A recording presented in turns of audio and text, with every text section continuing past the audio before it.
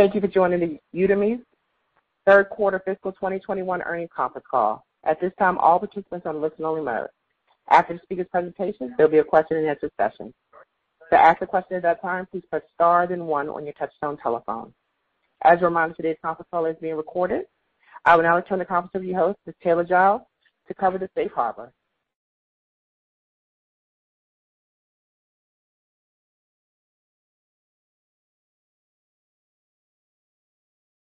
With me today are Greg Coccari, Udemy's CEO, and Sarah Blanchard, Udemy's CFO. Before we begin, during this call we may make forward-looking statements within the meaning of federal securities laws. These statements involve assumptions and are subject to known and unknown risks and uncertainties that could cause actual results to differ materially from those discussed or anticipated.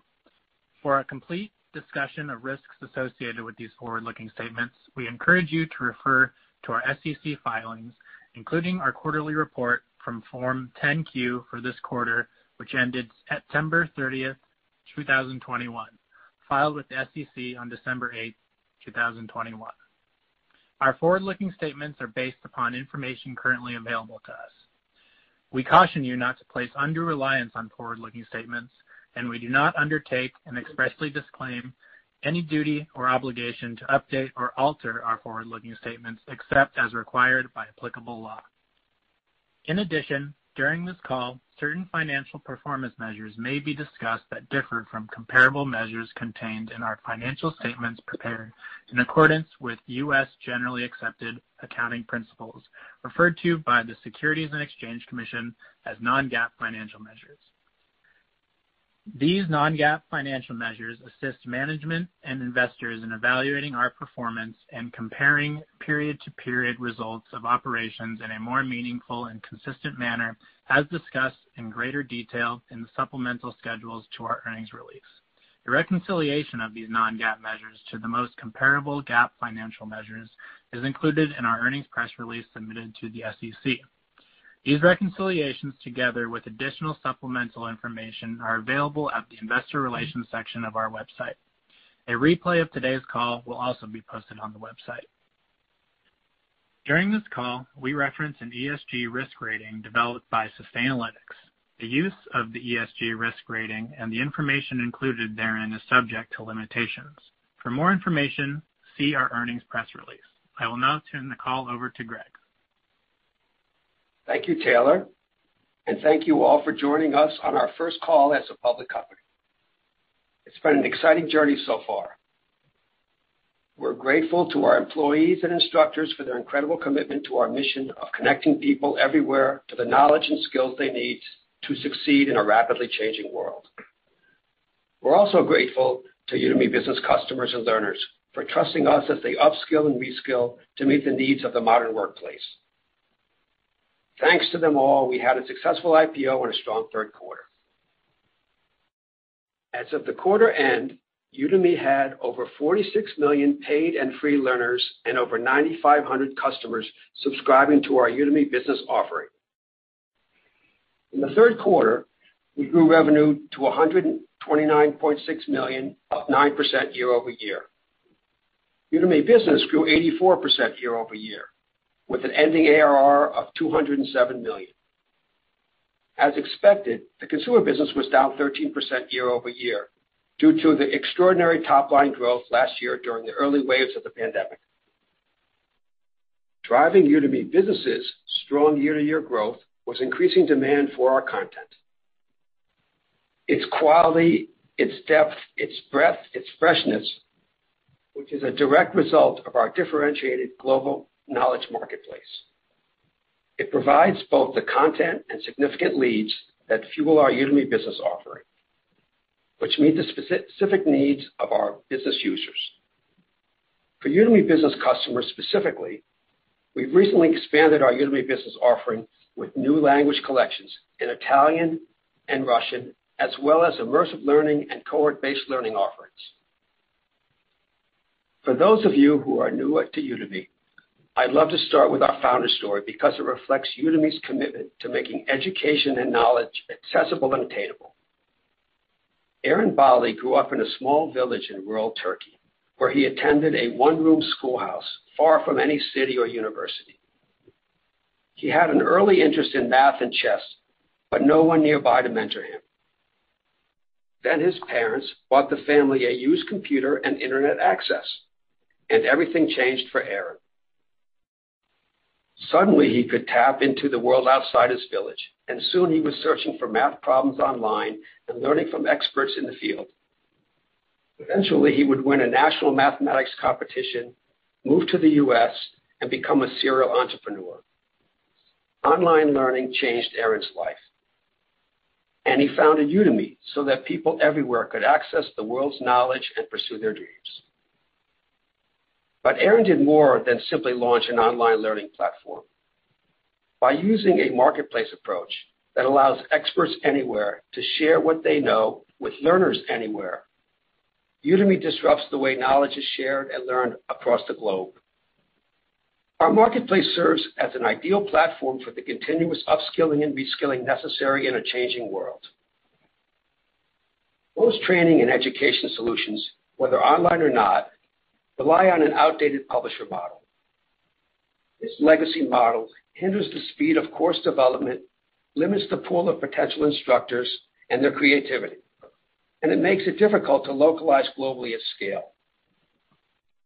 The publisher model is simply too slow for the kind of rapid, continuous content creation necessary today, and it's not built to leverage user feedback to improve content quality in any timely way. By contrast, Udemy's dynamic two-sided marketplace model allows instructors to quickly develop and update content to meet learner demand. Our consumer and business learners provide social proof and feedback at scale through enrollments, ratings, and reviews, which in turn give instructors the information they need to continuously improve their offerings. We also offer instructors comprehensive analytics and insights to help them improve the quality and increase engagement. And then there's the financial incentive, the potential to earn real income that motivates our instructors to produce the best, most relevant content they can. The efficiencies of the marketplace model have enabled us to build a vast catalog of high-quality courses that provide a comprehensive and immersive learning experience through video and interactive exercises. Learners can communicate directly with instructors through Q&A functionality. Machine learning and AI capabilities in our platform enhance course discoverability by personalizing recommendations for each learner. We offer local content and pricing to meet learners' needs across the globe.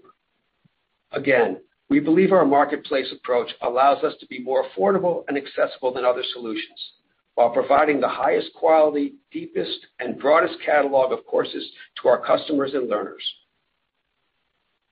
We estimate our market opportunity in online learning to be over $200 billion.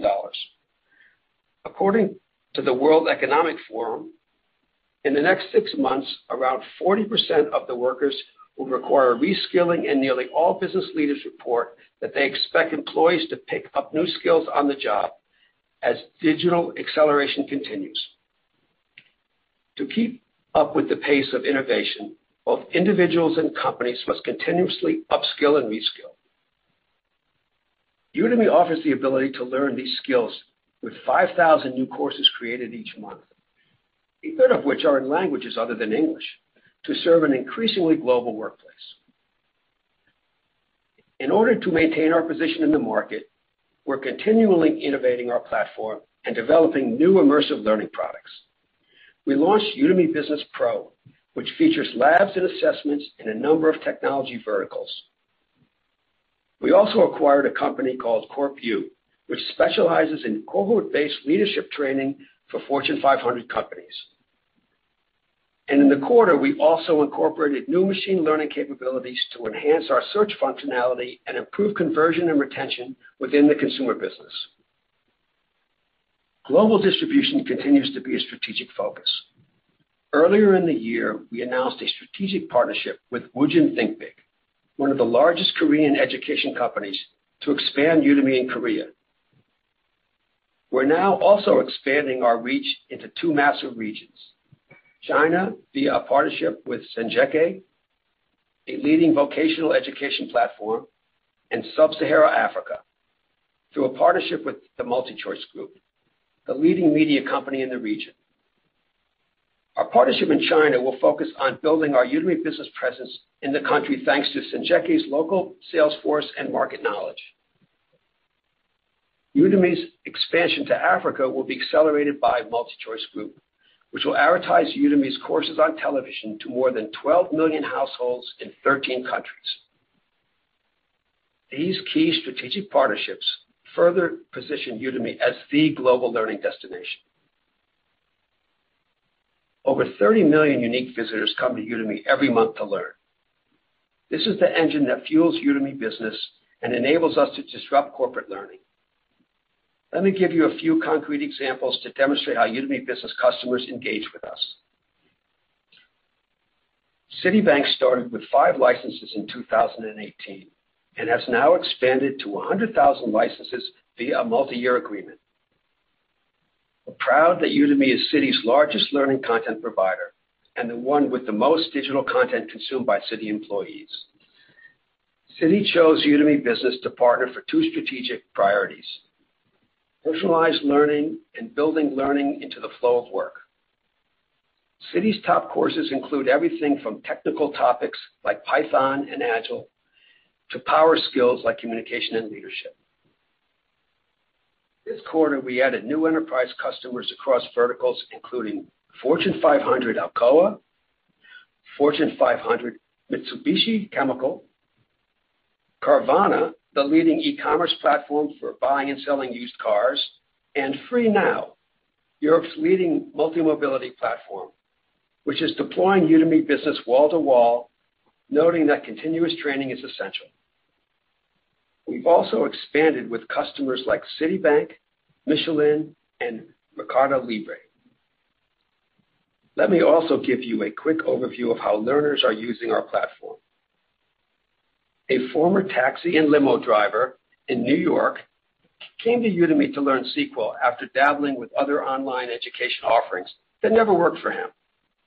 Now, after completing courses in SQL certification and SQL for data science from top Udemy instructor Imtiaz Ahmed, he recently accepted a full-time technical position at a large multinational bank headquartered in New York City. Another learner signed up for Udemy courses through the Last Mile program while serving a prison sentence at San Quentin. As part of our ESG program, Udemy supports this nonprofit, which was established to help currently or formerly incarcerated people train for jobs in technology. This individual now teaches others from his community how to code and use the skills he learned on Udemy to secure a role as a software engineer at a leading Silicon Valley communications platform. We're also extremely engaged with our instructors, who drive the quality and breadth of our content and enable us to provide new content in real time. In 2020, we paid our instructors $161 million, and our top instructors are making over $1 million in annual revenue. We look at this investment in our instructors as crucial to our differentiation. Our instructors are amazing. Kyle Pugh, a Microsoft certified trainer and instructor at Udemy, reached 1 million students on the platform in September. Kyle posted his first course on Udemy in 2015 and has turned teaching from a side hustle into a full-time job. He even hired a team to assist with maintaining his 20-plus courses and keeping up with the learner Q&A. Lindsay Marsh, a graphic design instructor on Udemy, hit $1 million in revenue after 4 years on the platform. Lindsay recently shared that creating and filming courses is now her full-time job.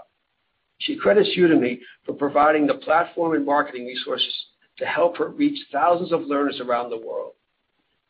These are just a few of the over 60,000 instructors that make Udemy Marketplace so special. As a global learning platform, we see a huge opportunity to serve learners in economies where access to continuous learning is problematic or too expensive. Through our free offering, we've provided learning to millions of people around the world. We're committed to inclusion and diversity both in our own workplace and in the learners we serve, and take pride in having been ranked by Sustainalytics in the first percentile for ESG risk ratings in the Internet software and services sub-industry as of July 2021, due to our exacting standards and our commitment to enabling access to education for everyone. Overall, we're extremely proud of our success carrying out our mission of connecting people everywhere with the knowledge and skills they need to succeed. With that, I'll turn the call over to Sarah. Thank you, Greg. We're very pleased with the results in the quarter, particularly with the growth in Udemy Business, which we expect to continue to grow as a percentage of revenue over time with strong unit economics. Before I lay out the quarter, let me briefly explain our revenue model. Our revenue comes from paid consumer learners and Udemy Business customers. As online learning has become more mainstream and organizations have realized its benefits, we have experienced rapid adoption of our solution, and our revenue mix has been shifting toward Udemy Business. Consumer revenue was 61% of our revenue versus 77% a year ago, while Udemy Business revenue has increased from 23% a year ago to representing 39% of our revenue. Today, consumer revenue mainly consists of individual course purchases made by individual learners. We are also starting to generate revenue from our consumer subscriptions, which were initially launched in Q2. Udemy Business revenue primarily relates to Udemy Business subscription contracts with annual or multi-year subscription terms. Udemy Business subscriptions are generally billed in advance on an annual basis. Before I jump into the numbers, it's important to mention that the majority of our consumer revenue is recognized ratably over 4 months following the course purchase, whereas the majority of our consumer content costs are recognized in the same month as the course is purchased, in line with net billings. As a result of this disconnect in timing between consumer revenue and content costs, we typically see lower consumer gross margin in quarters with high consumer net billings. This is then followed by a quarter with higher consumer gross margin when that deferred revenue is being recognized with no associated content costs. With that said, third quarter revenue of $129.6 million was up 9% year over year, driven by extremely strong growth in our Udemy Business segment. At the same time, our consumer business faced an extraordinary comparison given accelerated top-line growth during the early waves of the pandemic last year. We continue to see growth outside North America, outpacing North American growth, delivering over 60% of our revenue from international customers and learners. For the remainder of this discussion, all financial metrics are non-GAAP unless explicitly stated otherwise. Gross profit was $72.2 million, up 4% versus the third quarter of 2020, driven by the strong results in Udemy Business. Gross margin was 55.7% of revenue, approximately 300 basis points lower versus the prior year, due to the timing of revenue recognition in the third quarter of 2020 from the COVID peak buying that happened in the second quarter of that year. Again, the instructor costs associated with the COVID peak were incurred in Q2 2020, while a significant portion of that revenue was recorded in Q3 2020, creating an unusual spike in gross margin in the third quarter last year. Our cost of revenue consists primarily of content costs, which are payments to our instructors. Content costs depend upon how we acquire each learner. For consumer courses, instructors earn a specific percentage of the net billing amount when a learner purchases the instructor's course. For courses offered through Udemy Business or a consumer subscription offering, instructors earn a pro rata share based on consumption of instructor costs generated by those subscription offerings. We expect content costs as a percentage of revenue to decrease over time as Udemy Business and consumer subscriptions become a larger portion of overall revenue. Turning to OpEx, total operating expense was $74.2 million, or 57.2% of revenue, compared to 54.2% in Q3 last year. Sales and marketing expense represented 38.6% of total revenue, compared to 38.4% in Q3 of 2020. Research and development expense was 11.9% of revenue versus 9.5% in the year-ago period, as we continue to increase investments in immersive learning, consumer subscriptions, and to further improve our personalization and machine learning capabilities.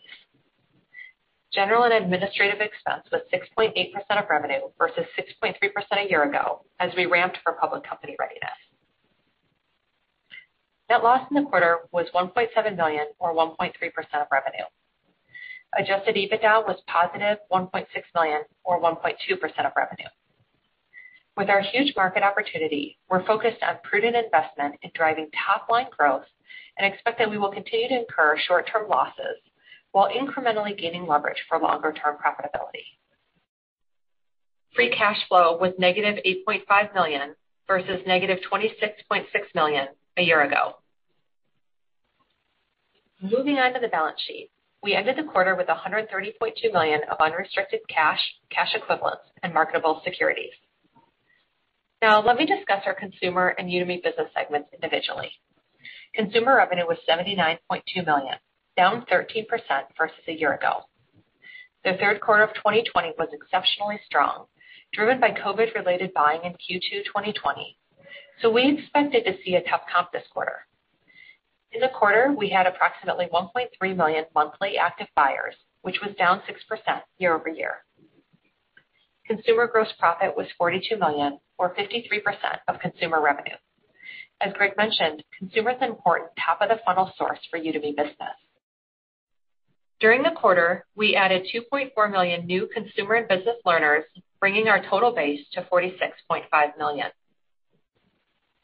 Udemy Business continued to deliver exceptional growth in Q3, with revenue of $50.4 million, up 84% year over year, driven by strength in new logos as well as expansion within existing customers. We exited the quarter with over 9,500 Udemy Business customers, up 42% year over year. Udemy Business net dollar retention rate was 118%, and ending ARR of $207.4 million was up 80% as compared to the prior year. Going forward, we expect to continue to see strong growth in new customers and revenue from Udemy Business. Udemy Business gross profit was $32.9 million, or 65.4% of Udemy Business revenue. Gross margin was down slightly year over year as we increased our investment in customer success to help support our land and expand strategy. I'd like to share some thoughts on what is ahead of us and the business over the long term. There is a massive opportunity to support organizations and individuals as the world moves towards a skills-based economy. Our marketplace, with its dynamic ability to create new, high-quality content, is uniquely positioned to keep pace with accelerating change and the global need for upskilling and reskilling in a way others cannot. We intend to invest thoughtfully with a focus on driving growth while investing in areas that will improve unit economics, balancing securing our leadership position in global, affordable, and accessible learning with driving long-term improvement in the EBITDA margins. We will continue to invest in immersive and hands-on learning capabilities, as well as furthering our ability to support cohort-based learning and communities. We're just getting started in consumer subscriptions, which will support learners at different stages in their ongoing learning journey. Investing in deepening our competitive moats and continuing to expand our international presence will benefit all of our constituents while we work to create operating leverage and improve EBITDA margins over time. Looking to the fourth quarter, we expect revenue between $130 and $134 million, with consumer delivering similar absolute revenue as last year as we work through the 2020 COVID dynamics, while Udemy Business continues to show very strong double-digit growth. We expect an adjusted EBITDA loss between $28.5 million and $24.5 million, or an adjusted EBITDA margin of negative 22% to negative 18.3%. And with that, operator, please open the call for questions. Thank you. Again, ladies and gentlemen, if you'd like to ask a question, please press star then one on your touchtone telephone. Again, to ask a question, please press star then one. Our first question comes from Sterling Auty of JP Morgan. Your line is open. Yeah, thanks. Hi, guys. So on the consumer business, you had mentioned that you're starting to see a little bit of traction in the consumer subscription. Any more detail that you can give to that element in terms of, where either geographically or what you're doing to kind of support the adoption on the subscription side? Hi, Sterling. Thank you for the question. It's very much early days in our consumer subscription journey. We're really focused still on testing and learning, and we're doing it in about 5 countries right now. It's a very small percentage of our traffic, that we're just in the testing and learning phase. And then once we find the sweet spot of where we want to be, then we will ramp it up. But we're not there yet. Understood. And then one follow-up on the business side, looking at the success that you were having in new customer adoption, if you could just kind of talk to us around the ramp of some of your sales resources and effectiveness in the major regions of the world. Yeah, we're continuing to build out our go-to-market team. Our go-to-market team today is about 400 people. And so we're continuing to ramp it up. But there's still a lot of new people because we're continuing to hire. We're building it out across the globe. We started in North America. Then we went to EMEA, then we went to APAC, and we're building out all those areas, but then we just started building out Latin America. So we still have a lot of people ramping up. While we're seeing with the established salespeople, we see very good trends, but there's also a lot of new ones coming in as we continue our global expansion. Understood. Thank you. Thank you. Our next question comes from Josh Baer, Morgan Stanley. Your line is open. Great. Thanks for the question, and congrats on the first quarter. Question for Greg. With pressures on enrollments in higher ed that we've been hearing about this semester, one thesis is that individuals are choosing higher wages in the workforce over school. And so with that in mind, I'm just wondering if you're picking up any increase in demand on the consumer side related to individuals looking for skills for the workplace. Yes, we're seeing those same trends in enrollments, in college enrollments, in the U.S. specifically, where they're down. And we actually think that for us is a headwind. That's a headwind for schools, but a tailwind for us. So we are in the skills-based economy. We're helping people upskill and reskill and get that first job. So this is something that's actually a good trend for us. Great, that makes sense. And for Sarah, with your excellent international presence, was just hoping you could provide some context or an overview for foreign currency exposure, if there's a hedging program or if it was impact in the quarter. Any context for what constant currency growth was in 2020 or this quarter would be great. And thank you very much. Yeah, great question. So, the biggest piece of cost for us is our content costs, and that is a natural hedge for us. We don't have a ton of other exposure from an FX perspective.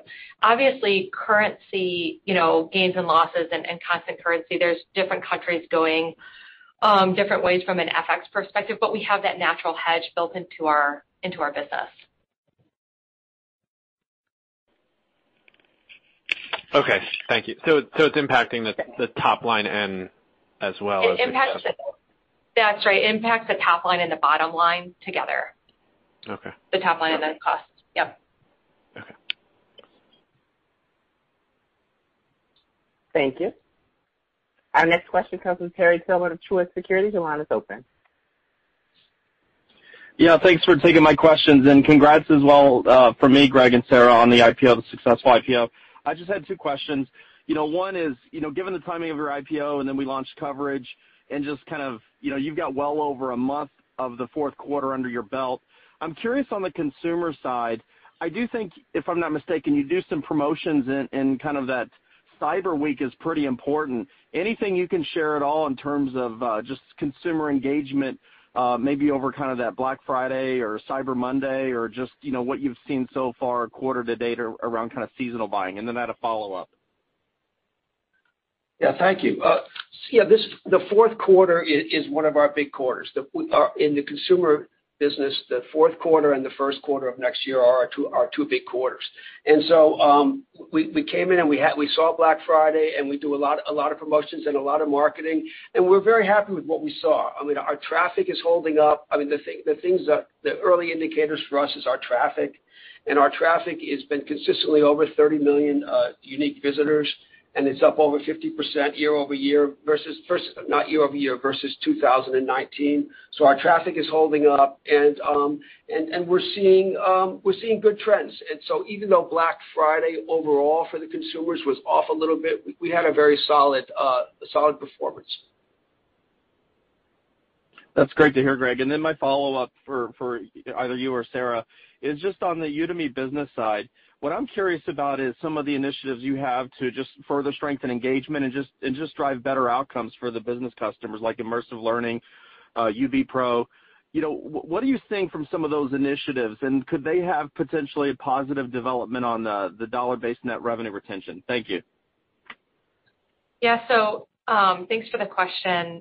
You know, we're in the early stages of what we're building out for immersive learning, and the response from customers is very positive. So I think it will help not just on net dollar retention, because I think having more products to sell into our customer base will obviously help on net dollar retention, but also in just new logos. There's a lot of excitement about hands-on and community workspaces assessments. And so, you know, we're very excited to continue the progress there. Thank you. Thank you. Our next question comes from Rob Oliver of Baird. Your line is open. Great. Good evening. Can you guys hear me okay? Yes. Yes. Oh, okay, great. Thanks. My first question, Greg, is for you on the Udemy Business side. Obviously very strong, and it seems like a nice expansion with Citi, which was already a pretty large deployment. Just curious what you're seeing there in terms of the mix and type of lands that you're seeing with UB, whether it's mostly large enterprise, whether it's commercial. And then if you can just remind us, I know you guys just called out the seasonality on the consumer side of the business, which makes perfect sense with Q4 and Q1.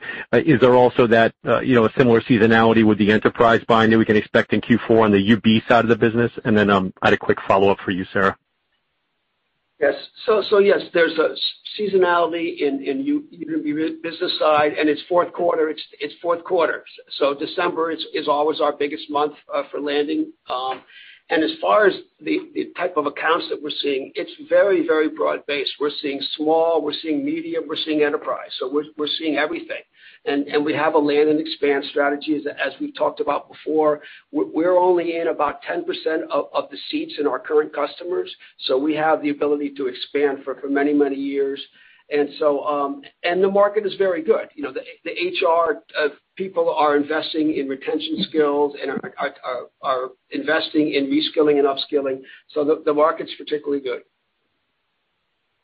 Thanks, Greg. Appreciate it. And Sarah, maybe it's a little early to call this out, and maybe it's next fiscal year, but when you guys have been just painting the tape with partnerships and global partnerships and deals, and just wondering, just for example, on MultiChoice, Greg talked about, the advertising element there. Are there any economics that we should bear in mind as these partnerships start to ramp? Any economic implications, whether it be rev share or impact on margins, or is it just too early to discuss that? Thank you guys very much.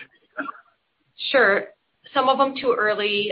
Some of the partnerships that are more similar to our existing partnership in Japan, they're structured very similarly, so you shouldn't see a difference from an economic perspective.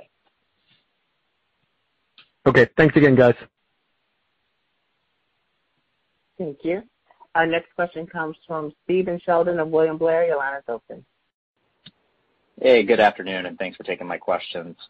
First question, I just want to ask about the fourth quarter guidance. Looks like, at least relative to my model, revenue's coming in a little better than expected, but spending is also looks a little elevated, at least relative to what we'd modeled. So I guess, are you making any incremental growth investments relative to what you would have previously expected? And is there anything related to the continued success with fourth quarter promotional activity, given that there's some revenue and expense timing mismatch where some of that expense or all that expense would hit 4Q, but the revenue would be spread out over into early 2022. Yeah, great. Thanks for the question. So there's a few initiatives that we have increased expenses on. The first is top of the funnel and doing some TV advertising, really building out our brand internationally and in the U.S. We are obviously, we've experienced an increase in costs associated with being a public company, but mostly we really are investing in the global go-to-market team and the immersive learning. So increasing investments on the sales and marketing side and on the R&D side to build out some of these capabilities. Okay, got it. And then you have really, really strong growth, I guess, on the business side with new customers and seems like some sizable customers too. Curious if you're seeing any changes in the breadth of initial deployments across the employee bases with these new customers. I think you mentioned, Greg, you're only covering about 10% of total employees, so clearly a lot of upselling opportunities. But are you at least starting to see bigger initial wins that cover a bigger percentage of the employee base than you've seen historically? Love any color on that. Yeah, the initial sales are getting bigger and bigger over time. In fact, we had our first $1 million plus land. So we've never done that before. We've built $1 million customers, but we've never landed one, and we did in this quarter. So we are seeing that over time, get bigger and bigger. Great, thank you. Thank you. Our next question comes from Nat Schindler of Bank of America. Your line is open. Great, thank you. And just actually to follow up on that last question and actually see if you can go into more detail, can you walk us through the basic sales cycle that you have had with large enterprises on your business side, how long it takes, and then to land, and then what the process is to expand within, and what's typical? Yeah. So on the sales cycle, enterprise can be 3 to 9 months. We have some that have taken 2 years. So it can be very large. But typically, I think 9 months would be a good average. And as far as the expansion, again, it's all different. But the process is we have a sales and customer success team that work together with executives in the company to understand what outcomes that they're trying to drive, and we work with them to drive those outcomes. We use playbooks and help them achieve whatever their goals are, and the expansion works over time. And do they start with particular groups within the organization and expand out from there, or do they just look for how do most organizations look at using your service on the business? Yeah, we come in from usually either one or two sides. We come in from the technology side, and that's where we started when we were smaller. And now we're coming in more in probably 50-50 in the technology side and the HR side. So we'll go in any way that we can get in, but it tends to be both that way. I think one of the trends that we're seeing that is a benefit to us is the HR and the learning budgets are increasing as employers are thinking about retaining their employees, upskilling, reskilling, all the needs of sort of being an employer today. And so we have seen that trend, as Greg said, shift more and more towards HR, and then at the same time, those budgets are becoming larger and larger as teams are focused on how do we retain our employees, are they keeping up with the digital transformation and the accelerated pace of change, and it's difficult to hire the skills they want right now, so it's really about upskilling and reskilling their teams to the extent possible. And finally, can you talk just a little bit on how you competitively are situated against other guys who are coming in the online learning space? Are they, for example, Coursera? Are the businesses who are using you seeing you as a replacement or a different, their similar offerings, or are they using you for different things? Yeah, that's a good question. I mean, it's almost everything you can think of. The bigger the enterprise, they tend to have more than one different content provider. So we'll sit alongside our competitors or we'll rip and replace. We'll do all those things. So it just depends by customer. The competitors in our enterprise business are Skillsoft, LinkedIn Learning, Pluralsight, and Coursera. So those are the big ones. We have advantages though that we believe in. We have a marketplace. Our marketplace is an advantage. We're much more global. We can develop content much faster than everybody else can. But again, people have different strengths and weaknesses, and we will sit alongside them. Great, thank you. Thank you. Our next question comes from Jason Celino of KeyBanc Capital. Your line is open. Great. Thanks, Greg. Thanks, Sarah, for taking my questions. Maybe my first one, I think at the beginning you mentioned a new AI engine to improve conversion on the consumer side. Maybe can we talk about some of these initiatives? Has this engine already been implemented? Thanks. Yes, thank you. Thank you for the question. We use AI and machine learning in a number of different places on our platform. We've built a pricing engine that allows us to price individually course per country. We use it for matching. We use it for recommendations. We use it to acquire learners. We use it for skills tagging and assessments. And so, yes, we are using it in all those places, but it's constantly being tested. You're constantly upgrading the algorithms and testing there. So we're getting wins there all the time, especially in the search and recommendations area. Perfect. And then you mentioned some new language collections in Italian, Russian, and expansion into Korea and Sub-Saharan Africa. How do you decide which countries or languages that you want to focus into next? And then what levers do you have in building content in these areas? Yes, it just really depends on what we're hearing from our enterprises, the languages that they're looking for. So the beginning ones are obvious. We're getting into some that are less obvious, but it's the markets that we want to build. For Korea, for example, we're building out our Korean collection right now. We did a deal with a partner, Woojin Think Big, and the two of us are working together to build out our Korean collection for Udemy Business and for our consumer side. So we're building out our collections in a number of different places in the world, and we're just going from one country to the next. Perfect. Thank you. Thank you. Our next question comes from Ryan McDonald, Needham. Your line is open. Hi, Greg and Sarah. Thanks for taking my questions and congrats on a nice quarter. I wanted to first start with the CorpU acquisition. Just to understand sort of how that's going to be integrated in the platform and what the go-to-market is going to look like there. And then as we think about the fourth quarter guide, what should we be assuming in terms of contribution from CorpU? Thanks.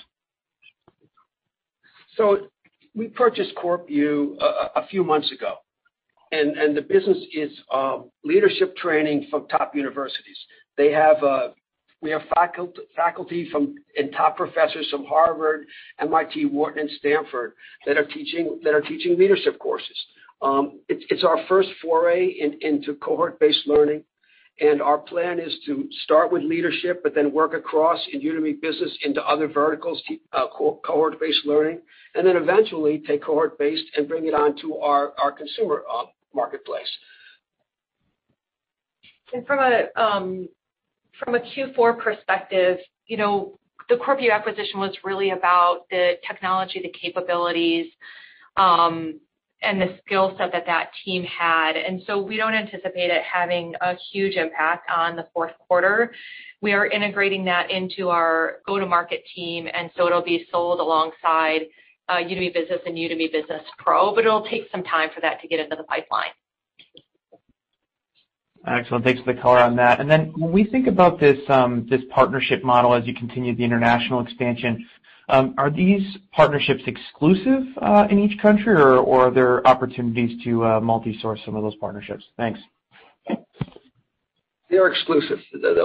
We did a partnership in Korea, in China, and in Sub-Saharan Africa with MultiChoice Group, and those are all specific to those countries. They're unique.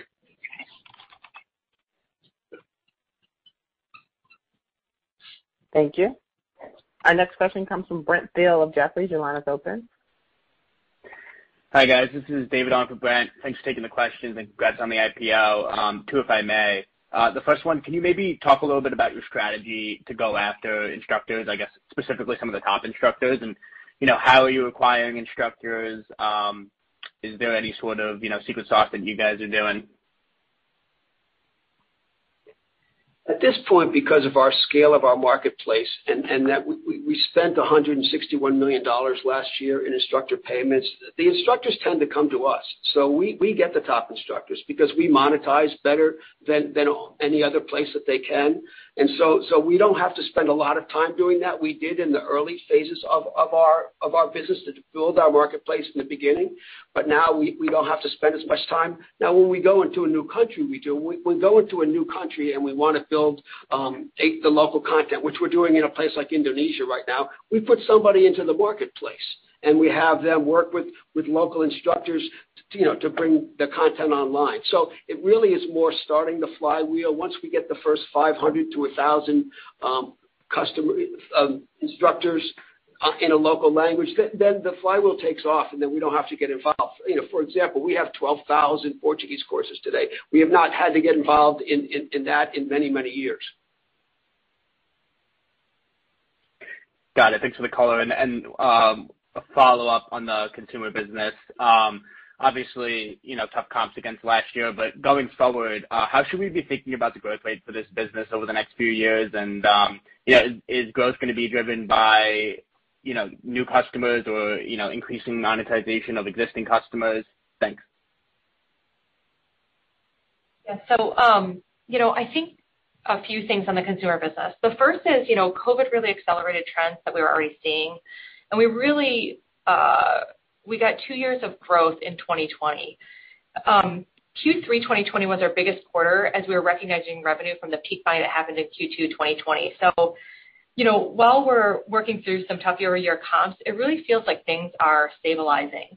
The pandemic isn't over, and, no one can really see perfectly into the future here, but our business is significantly bigger than pre-pandemic.